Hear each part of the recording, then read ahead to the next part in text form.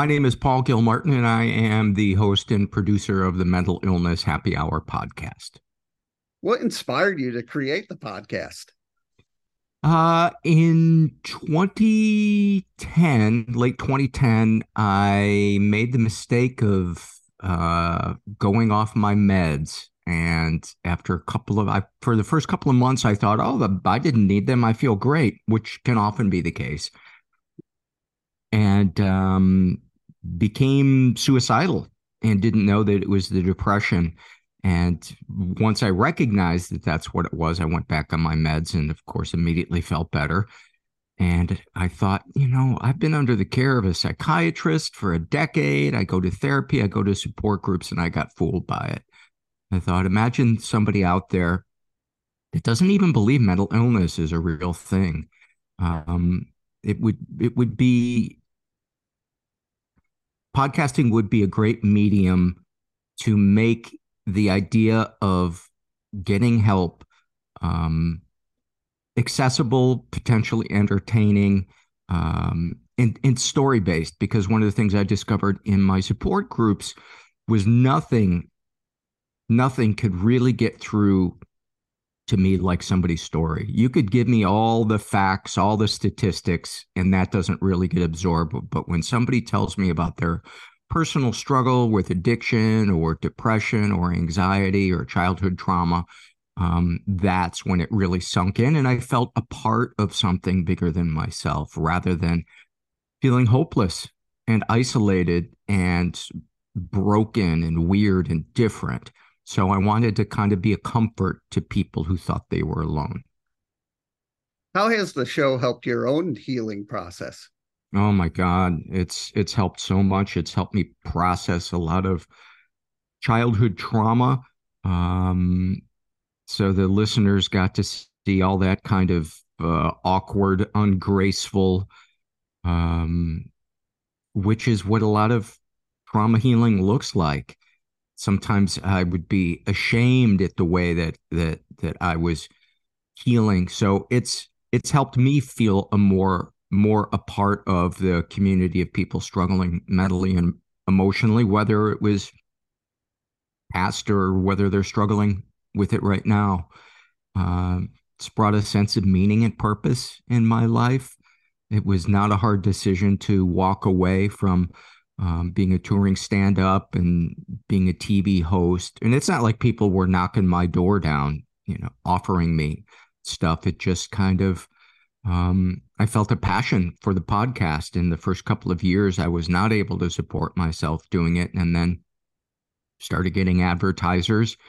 And it's interesting how the universe sometimes, when we do something that is authentic to ourselves, for ourselves, even if it's kind of scary and there's a lot of unknowns, sometimes the universe has a way of meeting us halfway.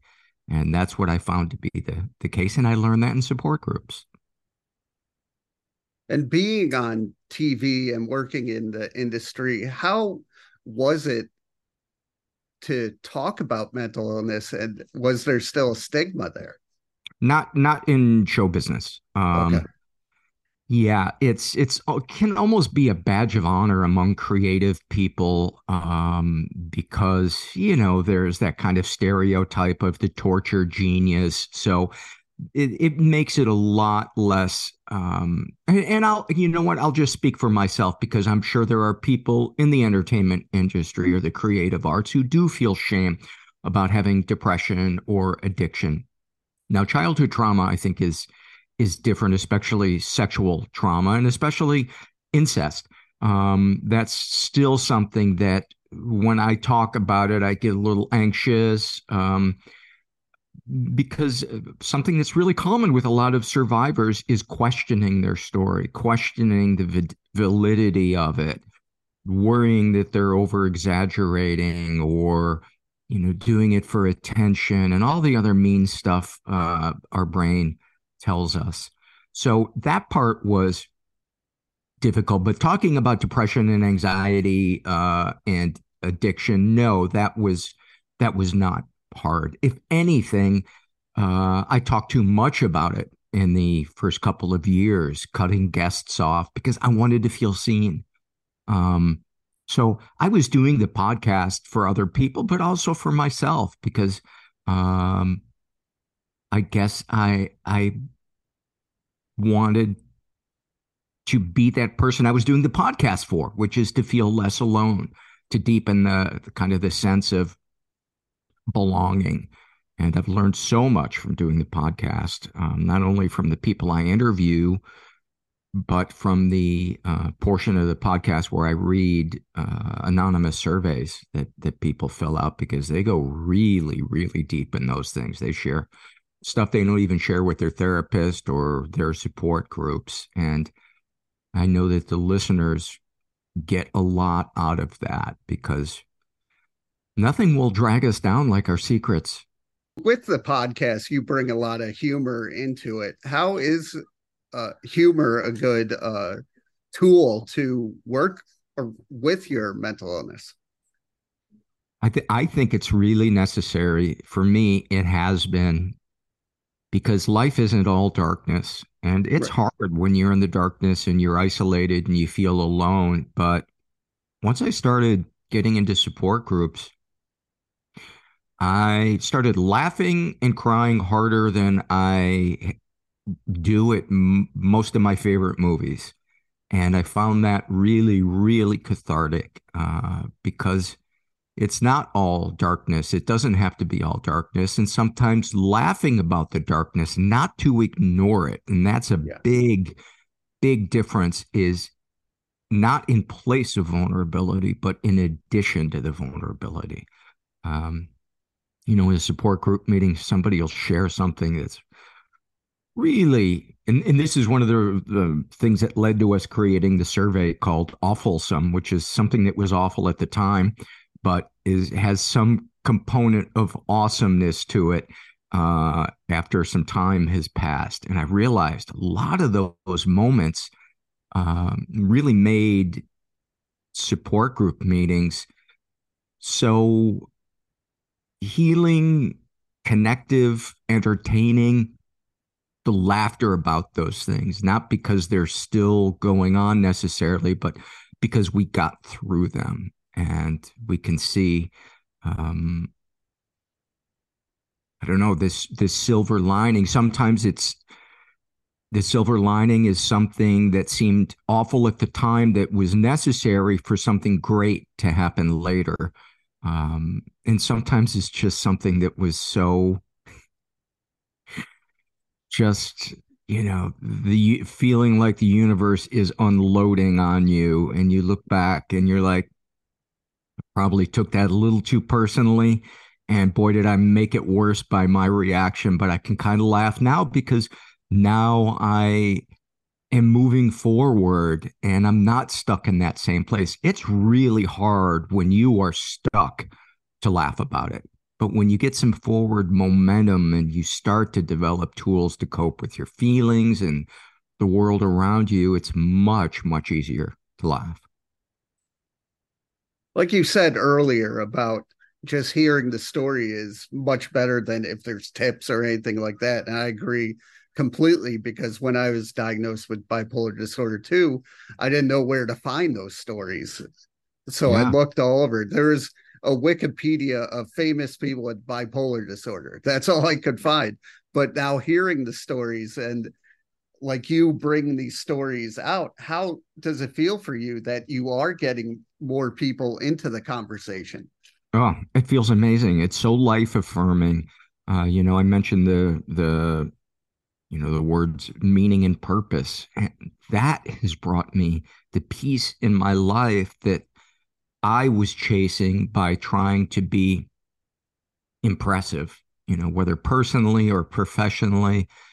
And I had an epiphany of, kind of early in my support group experience that no wonder you're lonely if you're constantly trying to distance yourself from people by being impressive.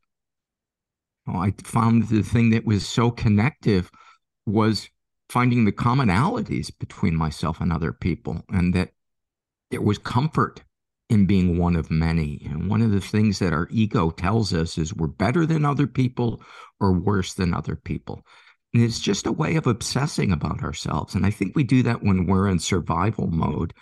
But what I, excuse me, what I discovered was the shared struggle is the thing that connects us, our lowest moments, um, the stuff we are afraid to say out loud. Those are the things. When I'm in a support group meeting, and for instance, I see somebody who has spent a third of their life in prison, who's done awful, awful things in their life, and has decided to leave their gang, to leave that life behind, and they got the face tattoos and the whole thing, and they're so intimidating looking, and you see them break down and cry, and you realize that there's a scared little boy inside them, just like there is in me, and they'll share about being terrified in prison and having to put a front on.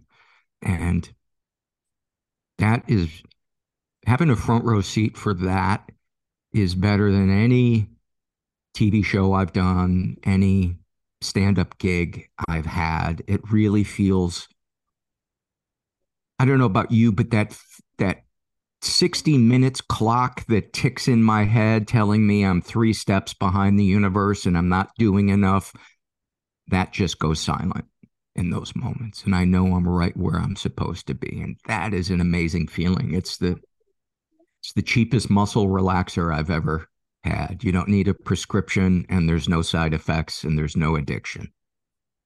What are some of the things that motivate you? Expressing myself creatively. I play guitar, and a lot of it is just for myself. Maybe I'll share it with my girlfriend. Sometimes I'll put it underneath some surveys as a music bed on the podcast. That's a really um, it's something I really enjoy because I find that there are certain things that I don't know how to put words to, but creating music is like a way of getting it out. Um, Building furniture is another thing where I um, am able to express a part of myself. I find it to be such a really fun combination of both sides of my brain because there's kind of an analytic, uh, scientific part of your brain that's necessary to design something for it to be structurally sound, to use the right joints. And then there's a creative part of yourself that imagines what something might look like. And then the task of going about and how do I create that? What wood do I use? Stuff like that. Um, those are ways of expressing myself and playing hockey. Um, I no matter how depressed I ever get, I'm always excited to go play hockey. Sometimes it's a little scary when I'm depressed to leave my house, not because of any specific fear, just because being home alone feels so oddly comforting. But I think the things that motivate me uh, are things that relieve my struggles. But there's a part of my brain that, and I think a lot of people experience this, that tells me, don't go out the front door. You don't need to go to that meeting. You don't need to pick up the phone and share what's going on with you. You can figure this out by yourself. And one of the great thing about support groups is you see enough people ruin their lives by stopping doing what's working, going to the meetings, sharing about their feelings, being of service, that I intellectually know it is not healthy for me to isolate and bury my feelings. And so the fear of ruining my life, giving up all the good things I have in it, because if I don't keep putting the work in, keep connecting to people, there's a good chance I could start using drugs and alcohol again and die. There's some really dangerous drugs out there. And the addictive part of my brain is like, ooh, fentanyl looks kind of interesting. I mean, that must be a really good feeling if you look at the lengths people go to use it. And I intellectually understand, no, it's a shit show. Yeah. It's Russian roulette. But that's the nature of addiction, as it romanticizes um, the oblivion of avoiding our feelings, no matter what it is, whether it's video games. I had to give up video games because it was affecting my productivity and I was using it to avoid my feelings. Video games, in and of themselves, are not bad, but having an addictive personality, I was struggling to play it moderately, and I could feel that I was not um, operating at the level that I was not reaching my potential as a person, both professionally and personally. Um, so it's never over. The battle is never over. Um, I can't control how the universe will react to the actions that I put in terms of my recovery and maintaining my mental health. But the odds are sure better that my life is going to work out if I keep doing what's working. But I'm always battling that part of my brain that tells me, oh, it's time to coast, stay home, watch Netflix for 8 hours. When you hear other stories that people are in similar situations, does that make you feel like you're not alone? Oh my God, that's an understatement. I almost can't put it into words. It's such a deep connection. And because it is even though we need to surrender to the reality that, we have a mental illness that is not going to go away, but could be managed. And same with addiction. Um, the comfort of looking around a room and knowing that there are so many people who get you on a level that somebody who doesn't battle those things never really can to that extent. They can have empathy for you, but when you know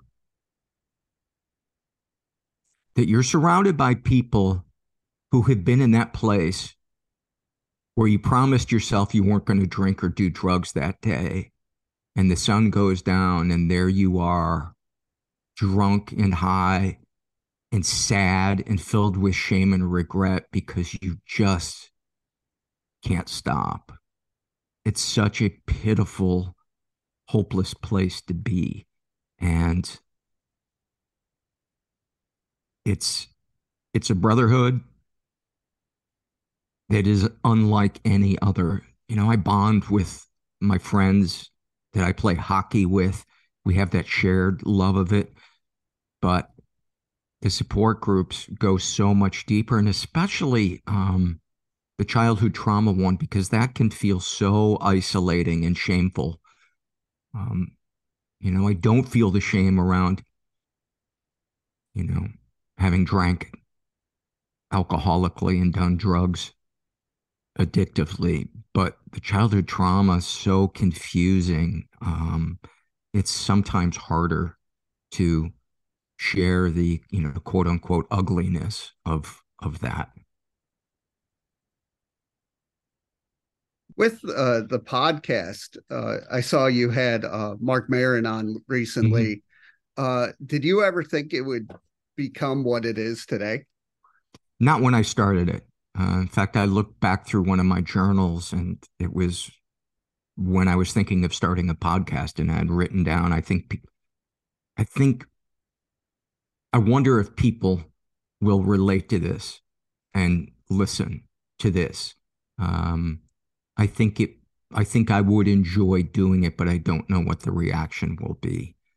Uh, and so I came at it from a way that I think was kind of innocent, which was beneficial because I didn't set out to make money doing it. And so the nature of the podcast, the vibe of it was uh, had kind of an altruistic. thing to it. And I think people related because it didn't feel like somebody was, you know, trying to make money from something. And even if somebody doesn't state what their intent is with the creative project, you can feel sometimes what their intent is. You know, if it feels manipulative or um, grandiose. And not that I've never done episodes where that is the case. Um, it it surprised me, and it still surprises me. The beautiful emails and messages I get from people who tell me their lives have been deeply affected by the podcast. It's what I hoped for when I set out and created it.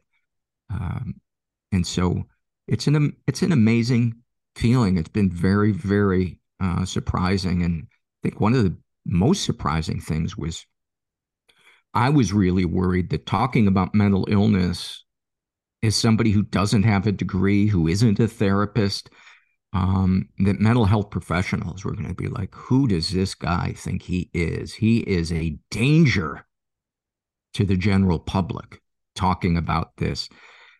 And I have never gotten a shaming email from a mental health professional. Quite the opposite.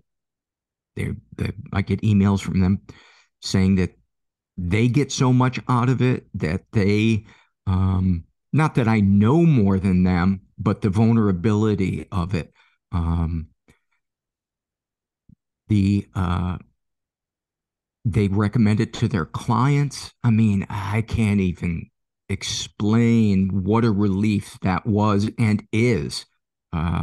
It feels so validating, and I try to always be aware of the fact that my knowledge around things um, is limited. And I say at the beginning of every episode, this is not meant to be a substitute for professional mental counseling. I'm not a therapist. You know, I like to think of myself as the hand holding someone else's hand in the waiting room for the psychiatrist's office. You know, the feeling of, I don't know, being a failure when you first start going to see a therapist or psychiatrist and you're sitting in their office and nobody's making eye contact. I always just found that so kind of sad. And I thought the podcast could kind of be a way of helping people feel comfort when they're in that headspace of like, oh my God, how has my life come down to this? Um, so yeah, it I can't remember what your question was. As my dad used to say, my brain went to screensaver. I just asked about the success of the show, and Yes, yes. And you know, the quotes in the media making best of lists, you know, Esquire, New York Times.